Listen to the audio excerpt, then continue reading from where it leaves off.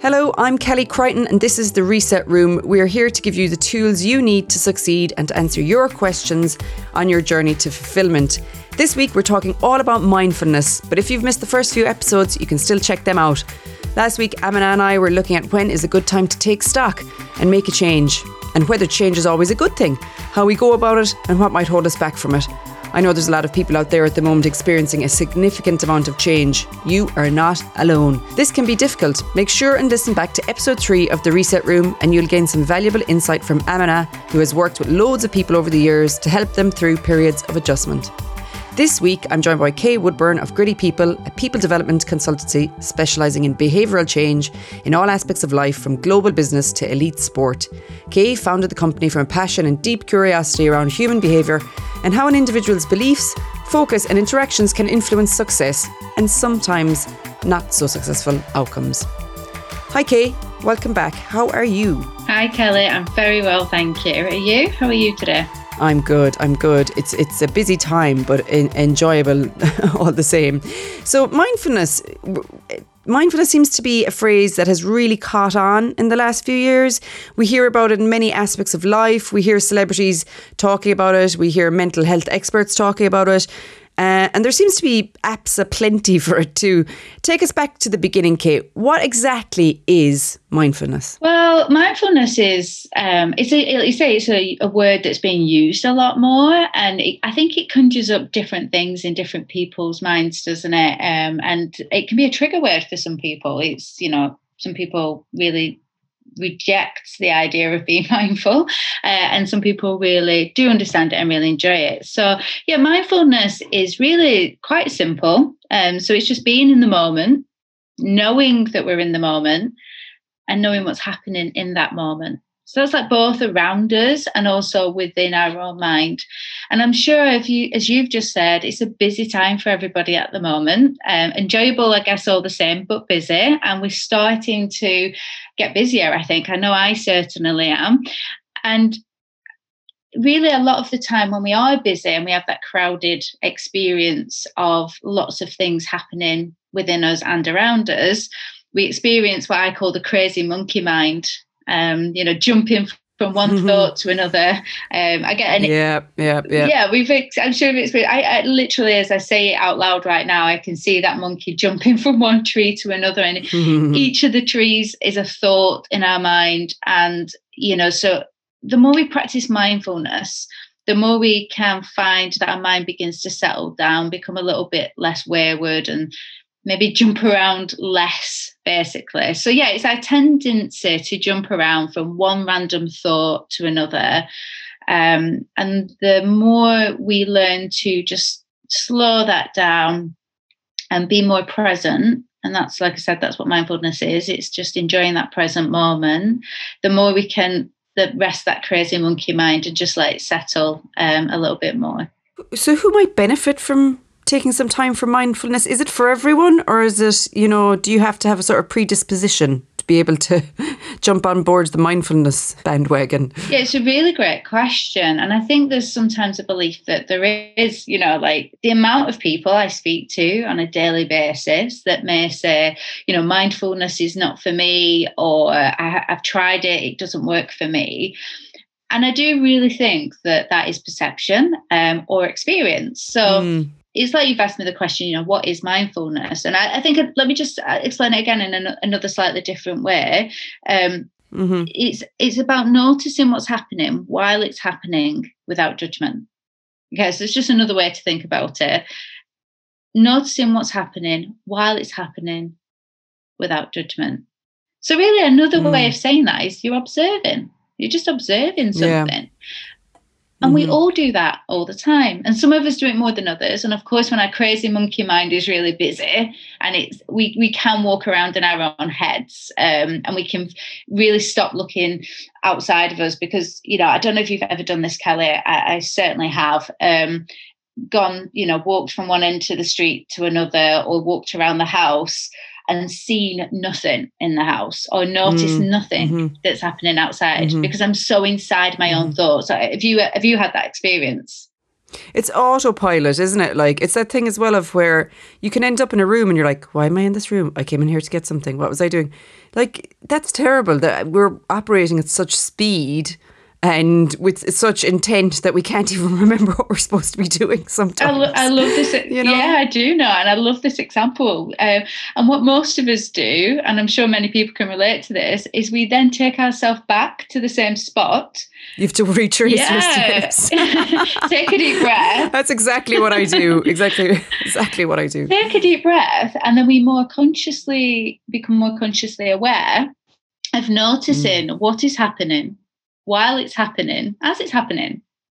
And so we actually then consciously like tune into what's happening around us, and we observe and we look and we're more intentful. So, it's a great question, is this for everyone? Well, yeah, because we all do it or don't do it, but we put a label like mindfulness on it and it can become that trigger word that I mentioned. Some people will say, oh yeah, I'm totally into that. And some people say not for me. So it is so for sure for everyone. And I think for me, it's just about understanding what sits within mindfulness. I'm very aware of language, being a practitioner of neuro-linguistic programming, and I'm very aware of how language can trigger different responses in people. So, if people are uncomfortable with the idea of mindfulness, call it attention training, call it being in the moment, call it be present, paying attention, something like this. Because really that's all it is. Yeah. That is all mindfulness is. It's not just about sitting with our eyes eyes closed and our fingers in mudra, which is the symbol you often see when people are sat with their legs crossed and holding the finger and thumb.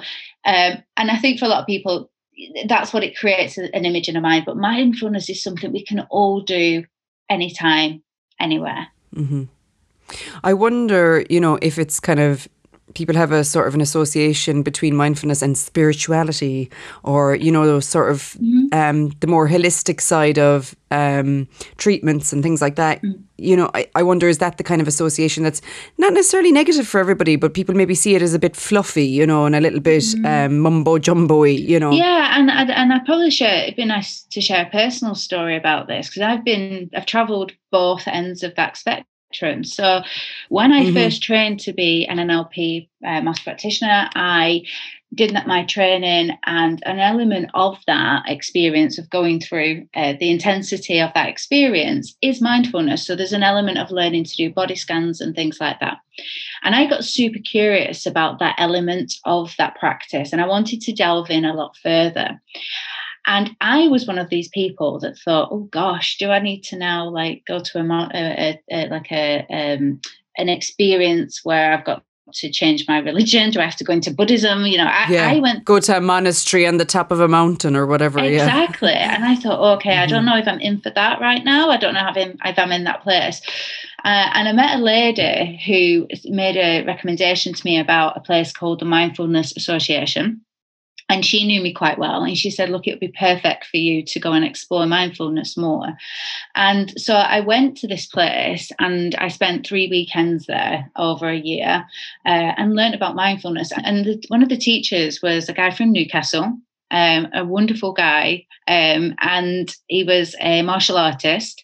He had a hoodie on and a pair of trackies. And I was like, oh, okay. So, and this could be for me, because I had this thing in my mind that it was something very different than it was. And I think sometimes the perception, like I said before, is different. And so part of the thing around mindfulness is your perception of what it is and how long it takes. And, I haven't got time to be mindful and things like that. So my personal experience did start, if I'm being brutally honest, with the judgment of, I don't know how you could clear your mind. My mind is so busy all the time. But actually, mindfulness isn't about clearing your mind. It's not about emptying your thoughts. So it's just about noticing your thoughts and then letting go of them rather than engaging in them. Because as soon as we engage in them, then we become part of them. So we start to identify with them. So I think that's a really important point around mindfulness is, you hear a lot about it and people saying things like, and I was one of these people that it's, sitting in a particular way and for a long period of time, emptying your mind. And that's not what it is at all. It's just not. I guess that's probably more meditation, really, isn't it? That we're probably projecting onto mindfulness is that idea of someone sat in a kind of a Buddha pose, closed eyes, you know, that kind of a side of it, as opposed to just like taking a deep breath and like being present. You know, they're two kind of different things, aren't they? Yeah, so it's great to make that separation between the two and not get them mixed up. Yeah, meditation is quite different to mindfulness. So going back to your point about, is it for everyone? Yes, because we can do it while we're moving. We can do it anywhere, anytime. I'm sure there's listeners thinking, okay, right, I'm going to try to start doing this. But can you talk to us a little bit about how that could affect our work life or our performance at work if we're taking a little bit of time to practice mindfulness? Yeah, I'm going to start with a quote, actually, something that was said to me years ago and has never left me. So I once asked a question to one of my mentors, which was, wow, you know, I'm really quite good at managing my emotions and I'm feeling quite good right now. So do I need to carry on doing my mindfulness practice? And the response was, would you sew your parachute on the way down? That's very good. And yeah. so in those in those moments where I think, I'm feeling okay, I might skip my mindful moments today. I think, I'm gonna know. So I think what we often miss out on realizing, or we pass by really, is that we're preparing ourselves mentally to calm down so that when we are faced with challenging situations in a performance, at work, you know, that email that, you know, we've all had it, haven't we? That final straw, that email. Trigger. Yeah, that email that is not that bad really, but it's just enough to tip us over the edge. Well, you know what? If we're doing our mindfulness moments throughout the day and throughout the week, then our stress levels or emotional capacity doesn't get to the point where it tips over the edge because we're always keeping it lower down. So I would just leave that quote. I'll share that up with everyone because it was shared with me, which is, would you sew your parachute on the way down? And so to be mindful is to look for opportunities where we can, you know, settle our mind. Imagine you've got a jar full of mud. Okay, and a sealed jar, and you take that jar and throughout the day or the evening, every time something happens, whether it's just a task that you need to complete or, you know, trying to get the kids to school in the morning and there's 8 things that need to be done and, you know, it's just getting fuller and fuller. And every time one of those things happens, just shake that jar and then just have a look at it for a moment. And you'll notice that there's no clarity. You can't see the water anymore. It's just a whole host of muddy water. And then maybe before you leave the house, just leave it on the side. And then when you come back a few hours later, once it's had time to settle, all that mud or that dirt or that fogginess will have settled at the bottom of that jar. And you'll see through it clearly again. You'll have real clarity. And you might discover there's other things in there which you hadn't noticed before. And our minds naturally do want to settle, believe it or not. Like that's their natural state, is to be settled. But in the world that we live in, the busy world, the social media, technology, the fast-paced environments that we all have become accustomed to, it very rarely gets the chance to do that. So when it comes to having an impact on our work life and our performance at work and at home, as a mother, a father, a friend, you know, just being able to have the emotional capacity to respond rather than react, the more we can allow our mind to settle, the more clarity we have. And I talk to a lot of my clients, all of my clients, athletes, work-based clients, everybody. I have some sort of mindfulness routine, and it's different for everybody because different people have got different amount of time available, or their work schedules are different. So everybody has a routine, just depends on who they are, what they're doing, how they would most benefit from it. But one of the big things that they all report back on is the clarity and decision-making capabilities massively increased and their ability to manage stressful situations. So whereas they might have once got angry or got upset, they're just able to take a different, more clear view of a situation and make much clearer decisions. And I think that analogy I'm using there around the mud in the jar is a is a good way to describe that. And actually, I would encourage people to get one, like do it and notice what happens. Yeah, and as it's a physical sort of representation of what's going on internally potentially. So I think that's a good idea.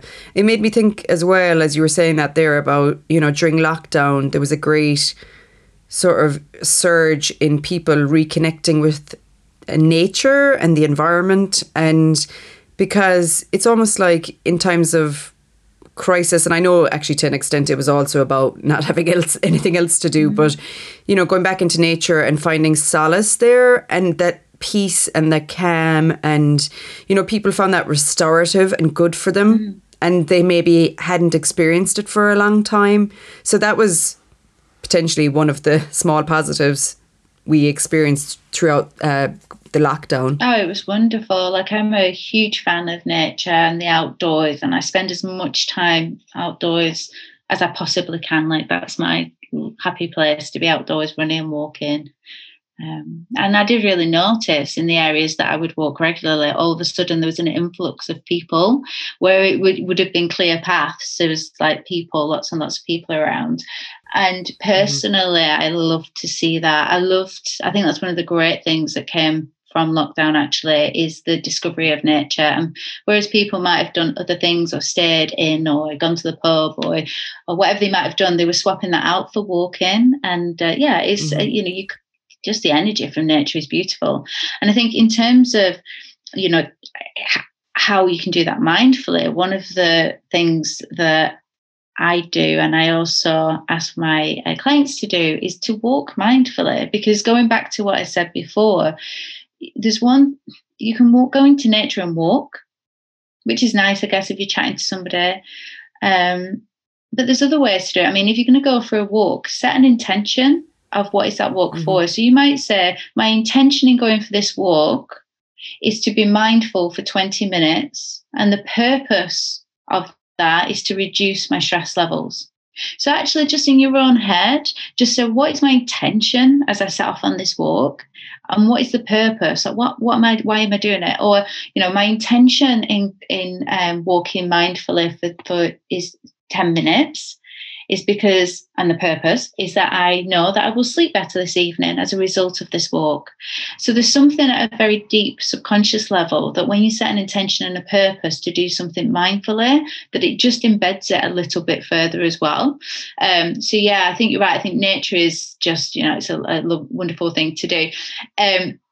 Mindful walking, just to give you what I mean by that, is literally to imagine you were putting a film on slow-mo. And slow everything right down. So like even a step is like you feel the heel of your foot and the center of your foot and then the toes. And then as your toe comes up, the next foot starts to land, almost like Matrix style, or just slow motion.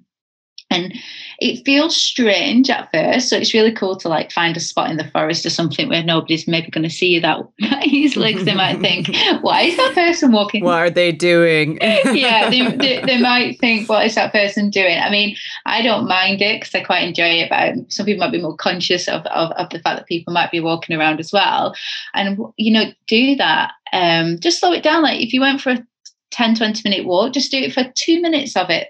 And just notice what a difference. You could do that around your garden, couldn't you? I mean, if you're going to slow motion walk, you could probably do it around your garden. What a great idea. Yeah, garden. If you've got a garden, do it in the garden. If you have a garden, go and do it in the garden. And it only needs to be 1 or 2 minutes. And what an experience. Like really, really notice the leaves, notice the colour in the flowers. You'll notice maybe there's a bee sitting on one of the leaves, and really tune in to what's happening around us. And it's so wonderful because you start to notice, goodness me, that was always there. I just didn't know. It's kind of magical actually, isn't it? When you do that and when you do go into nature, the kind of restorative power of it, it's weird. It's almost like otherworldly. I find, like, I'm not saying, you know, I go out for a walk and I come home and I feel completely zen, but you never feel bad after a walk, you know, you never feel like I shouldn't have done that, you know. It is positive. It's always positive, you know, and there's just something, I guess, because we're, human because we're part of nature ourselves, that it's just back into our natural zone rather than spending it in a hyped up artificial space, which we occupy most of the time. Oh, yeah. I mean, I have, whenever I'm at workshops, anyone who's heard me in a workshop has probably heard me say this and literally get on my soapbox about it. But we're starting to live in an unnatural world, aren't we? We wake up in a box room to live in a box house, to get in a box car, to sit in a box office. And it's like, we're all boxed up. So nature just really opens that up. And of course, as you open up in a physical way, you open up in a mental way and a mindfulness way. And also that's where that clarity comes from, because there's genuinely space. And as we create space in our environment, we create space in our mind as well. And I think, some people might be listening and thinking, well, I can't walk very far. Maybe physically I'm not able to walk for 20 minutes or half an hour. And genuinely, it can be 5 minutes. It can be 3 minutes. It's just about that movement, getting out in the fresh air. And if walking isn't some deep breaths, and if walking isn't something that is you've got time for in the morning or in the evening, you can also just get a chair and sit outside and just sit in the garden or in a space. And the thing, like I was saying before, it's about noticing what's happening while it's happening without judgment. So a client of mine a couple of weeks ago just sat. This person messaged me to say, I've just had this most wonderful experience, but all I did was sat on a bench and stared at a tree for 5 minutes. That's all they did. And they just... whatever floats your boat. Exactly. And it just made them feel really present. Oh, that's nice. So I guess what I'm saying is, we can put barriers in our way to being present, and we can make lots of reasons why we can't do it. So if you switch your mindset and say, okay, well, I can't do that, but I can do this. Mindfulness is for everyone, and it really does have an impact at work and in your performance, because you're able to deal with situations that gives clarity, better decision making, and you can start to respond to things rather than react, because you've got that space, that mental space that maybe you wouldn't have had otherwise. So you've given us a couple of examples there about how we can be mindful. Any other ways, Kay, that you'd like to share with us that we can practice mindfulness? Yeah, definitely. I think so. I'll just share a few. So some people are very creative. They like to be creative. So there's loads and loads of activity books out now, like colouring books. And you can actually get colouring books for mindfulness. It's a great mindful activity. If you can't get out of the house or you just don't want to, sit down with a colouring page and colour in. It's a really great activity to do, and it really does focus your attention in the moment. You can get lost in the colours and the shapes, and it's a great way to settle your mind. Reconnecting with your childhood, like I suppose colouring in part is like that, but making something, just something like a vision board or anything craft-like, basically. So when you're making things, it's about being fully engaged in that moment. So that can really help you be mindful. You've already mentioned walking and being out in nature, which is a good one. Breath. Breath is always one that I talk about a lot in many contexts, because it's a utilization technique, because you're focusing on your breath. So all your attention is on the in and out of your breath. So whether you breathe in for 4, hold for 4, breathe out for 4, again, that's a really great way to be mindful. And that is something you could do at your desk at work. You could sit there without even closing your eyes, just fixing your eyes on a particular spot, maybe on a particular item in the room, and just breathe in for 2 or 3 minutes.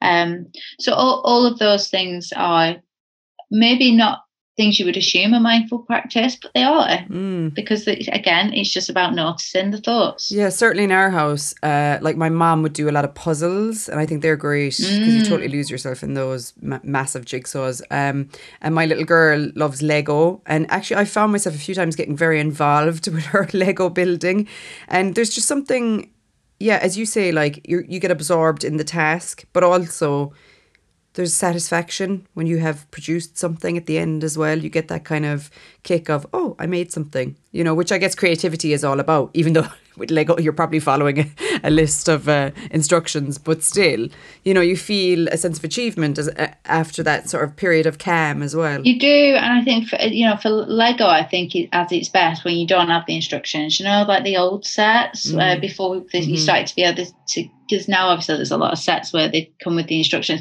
but you just give yourself a box of spare pieces and just build anything.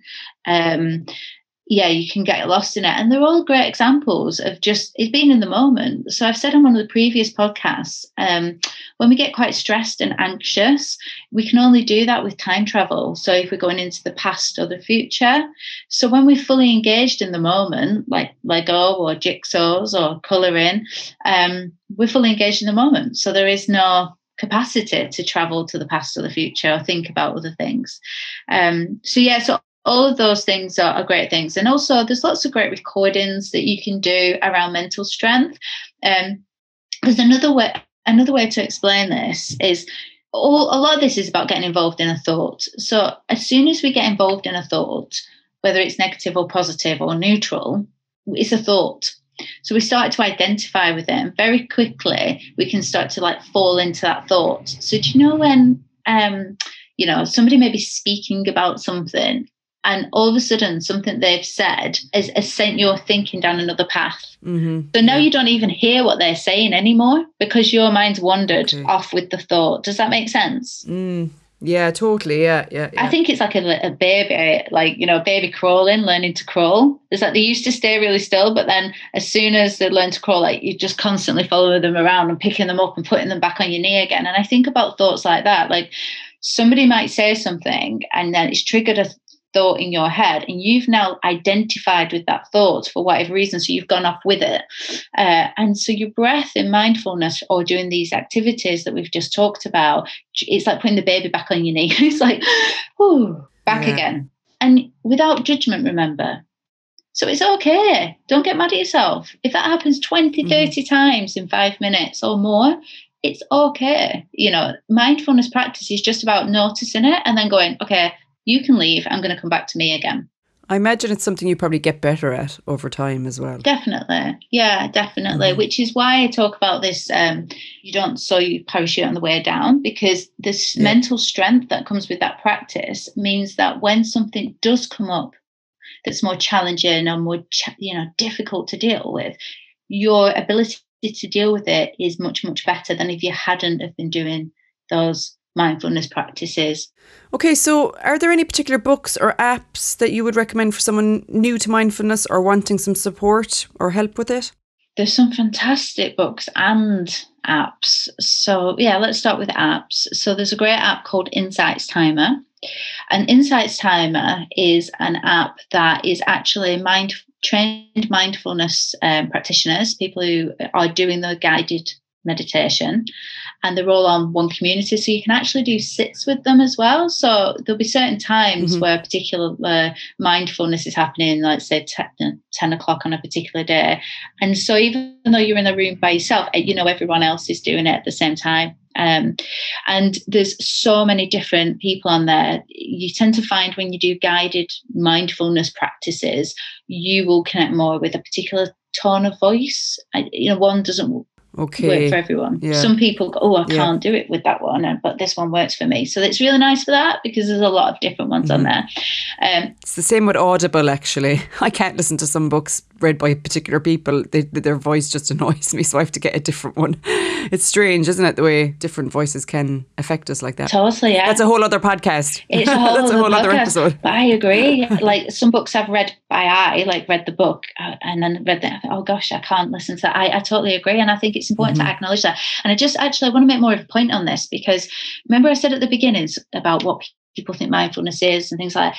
You may have had one experience. So you might have put one of these on, for example, and gone, oh, that's not for me. Stay curious, because it could just be that particular type of guided mindfulness or that particular tone of voice didn't work for you. So if you are listening and thinking, oh yeah, that happened with me, I'd really encourage you to say, look, do it 5 times with 5 different ones and just see if one works for you. Just stay curious, because the benefits are so fantastic if you just give yourself permission to have that time even if it is just 5 minutes a day. So yeah, insights time is really great for that. But the other thing it's good for is that it is a timer. So if you are at a stage in your mindfulness where actually you're listening to this thinking, actually, I think I've gone past that stage. I could probably do it without guided, or I could do a little bit longer. They have a great thing on there as well where you get the dong. So if you were doing mindfulness in a room, you'd get the dong. So for example, say there's 5 minutes, for example, every minute you get a dong or a voice that says, come back to you. So it's a lovely anchor if you have wandered, and it just brings your attention back into you again. Insights time is great for that. I mentioned earlier on the Mindfulness Association. That's where I did my training, and they're wonderful. They're a non-for-profit organisation, so they do a mindfulness app as well. So that's the Mindfulness Association, and one that people are probably most familiar with because it's more commercialised in terms of its advertisement and marketing is Headspace. So Headspace is probably the one that people are more aware of. And yeah, that's a really great one as well. I think there's a free version. I think it's called Take 10. And then after that, I think you do have to pay some sort of subscription. But, lots of people, I've recommended that too. Just do the Take 10 and then do it over and over again, which you can do. Okay. So there would be the apps. In terms of books, for people who like to read, there's a few. One called The Power of Now.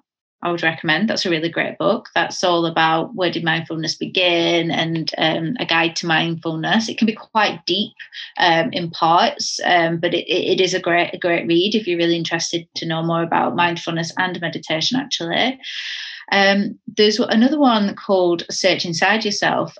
And the reason I mention this one is I just think it's really fascinating because it's written by an IT guy, and he worked for Google, and he talks about how typically technical people would not be associated with mindfulness and all the stereotypes about what you said earlier on, like the spirituality of it and the type of person. And he talks about the fact that he and his team went against the grain of that, but he completely fell into the understanding of why mindfulness is really beneficial. So that's a really interesting one. And finally, I'd just recommend a journal. Now, I buy this for most of my clients and send it to them at some point. And it's called I Am Here Now, and it's the Mindfulness Project. And that's not so much a book as a journal, and it has wonderful, short mindfulness activities in it. So you can just pick one a day, and each one might take 3 or 4 minutes, or you could pick one a week, whatever works for you. So that isn't a book, it's a journal, but it's brilliant. Like it's really, really great and mix it up as well. So when people like variety, they don't want to do the same thing every single day. It's really great for people who like variety to stay interested.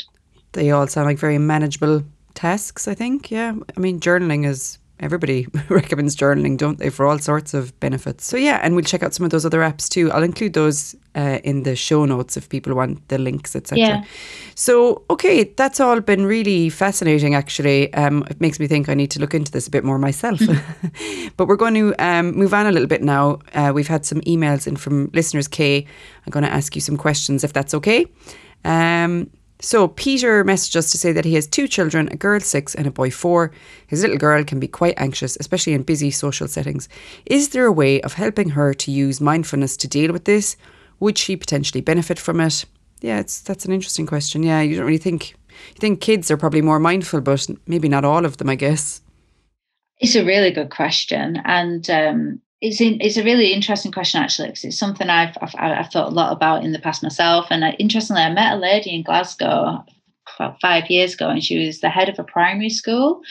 And they were just starting to campaign to get this on the curriculum for primary school education, and she's just a wonderful lady. I met her and some of the teachers that she worked with, and they'd started to do actual sessions in school, and there's a whole project now for children. There's some guides and things like that some schools are starting to use. So I think it's a great question. It's a very real thing. Children do have feelings and emotions, and they do, experience anxiety and fears and things. They might struggle to articulate them sometimes.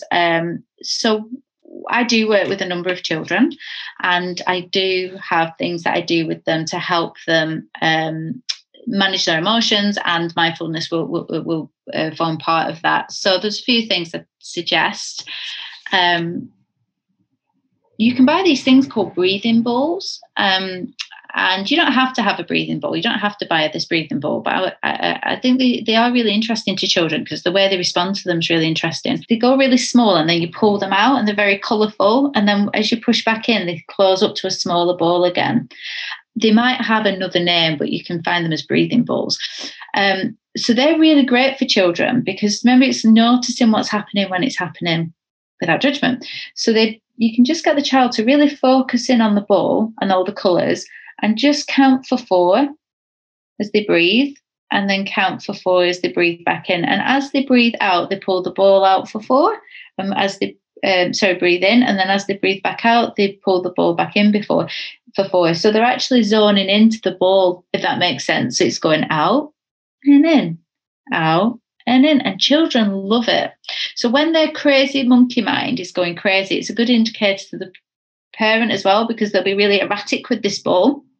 And as the breathing starts to calm down, the ball starts to move slower in and out as well with their hands. So that's something that I tend to use a lot because it's great. Children love it. It's like a toy. It's colourful.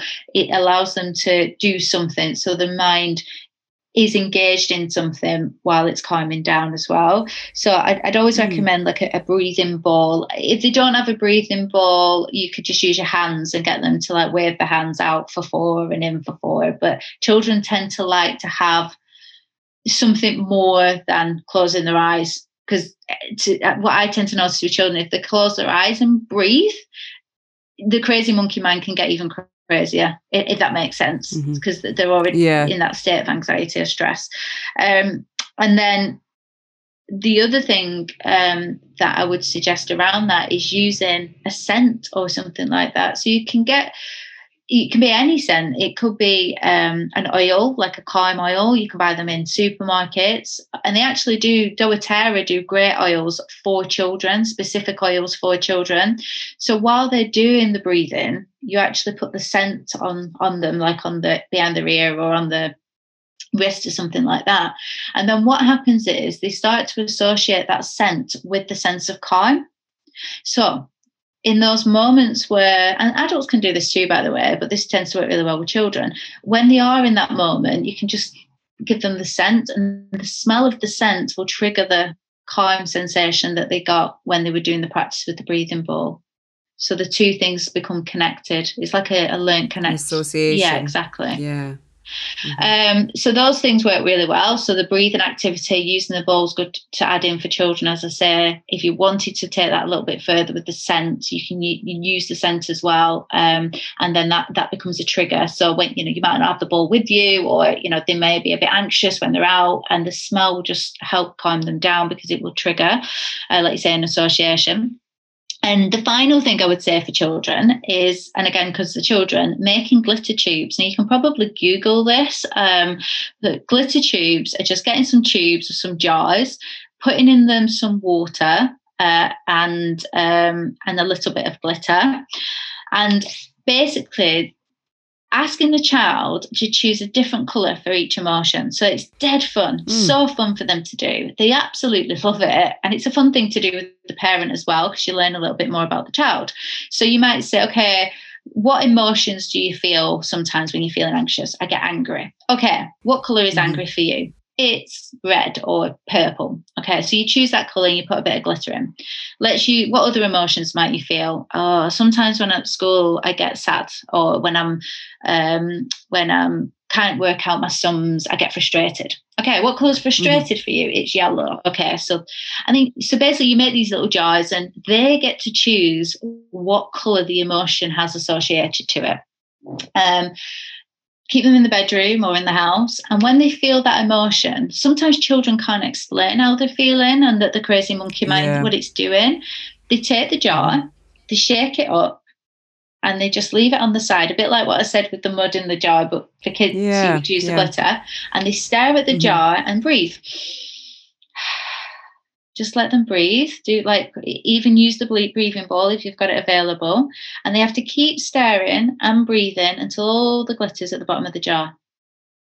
And then by the time it's finished, that emotion has subsided and it's passed through them. So it's not about suppressing the emotion, because that's not a healthy thing for any of us to do, but it's just giving it time to pass through. I love that idea. Yeah, it's really nice. Really effective, really, really effective for children. And they love it because it's all child friendly. It's glitter, it's joys, it's shaking things, it's a colourful ball. So yeah. Engaging, isn't it? When sometimes words don't work with small people, do they? It's kind of hard for them to put into words how they're feeling, and then it's hard to tell them how to feel as well, so something like that is a really great idea, I think, for calming them down potentially. So I will try that with my own children. Got 2 little people. You test it out and tell me how it goes. Exactly. Yeah, that's really, really interesting. So hopefully Peter and his little girl will benefit from that. Thank you, Kay. So yeah, that's I'm actually feeling very calm after our discussion about mindfulness. It's been lovely. Thanks for all the wonderful advice, Kay. We will see you back in a couple of weeks. Yes, you will. I'm looking forward to it already. Lovely. Next week, Amina and I will be talking about dealing with a toxic environment. If you have a question around this or any other area of personal development for that matter, you can drop us an email to kelly.crichton@jpimedia.co.uk and we will endeavour to get you the advice you need. Thank you for joining us on this episode of The Reset Room. You can follow us on Twitter @National World and on Facebook @National World UK. Please remember to rate, review and subscribe to the podcast and tell all your friends about it if you're enjoying it.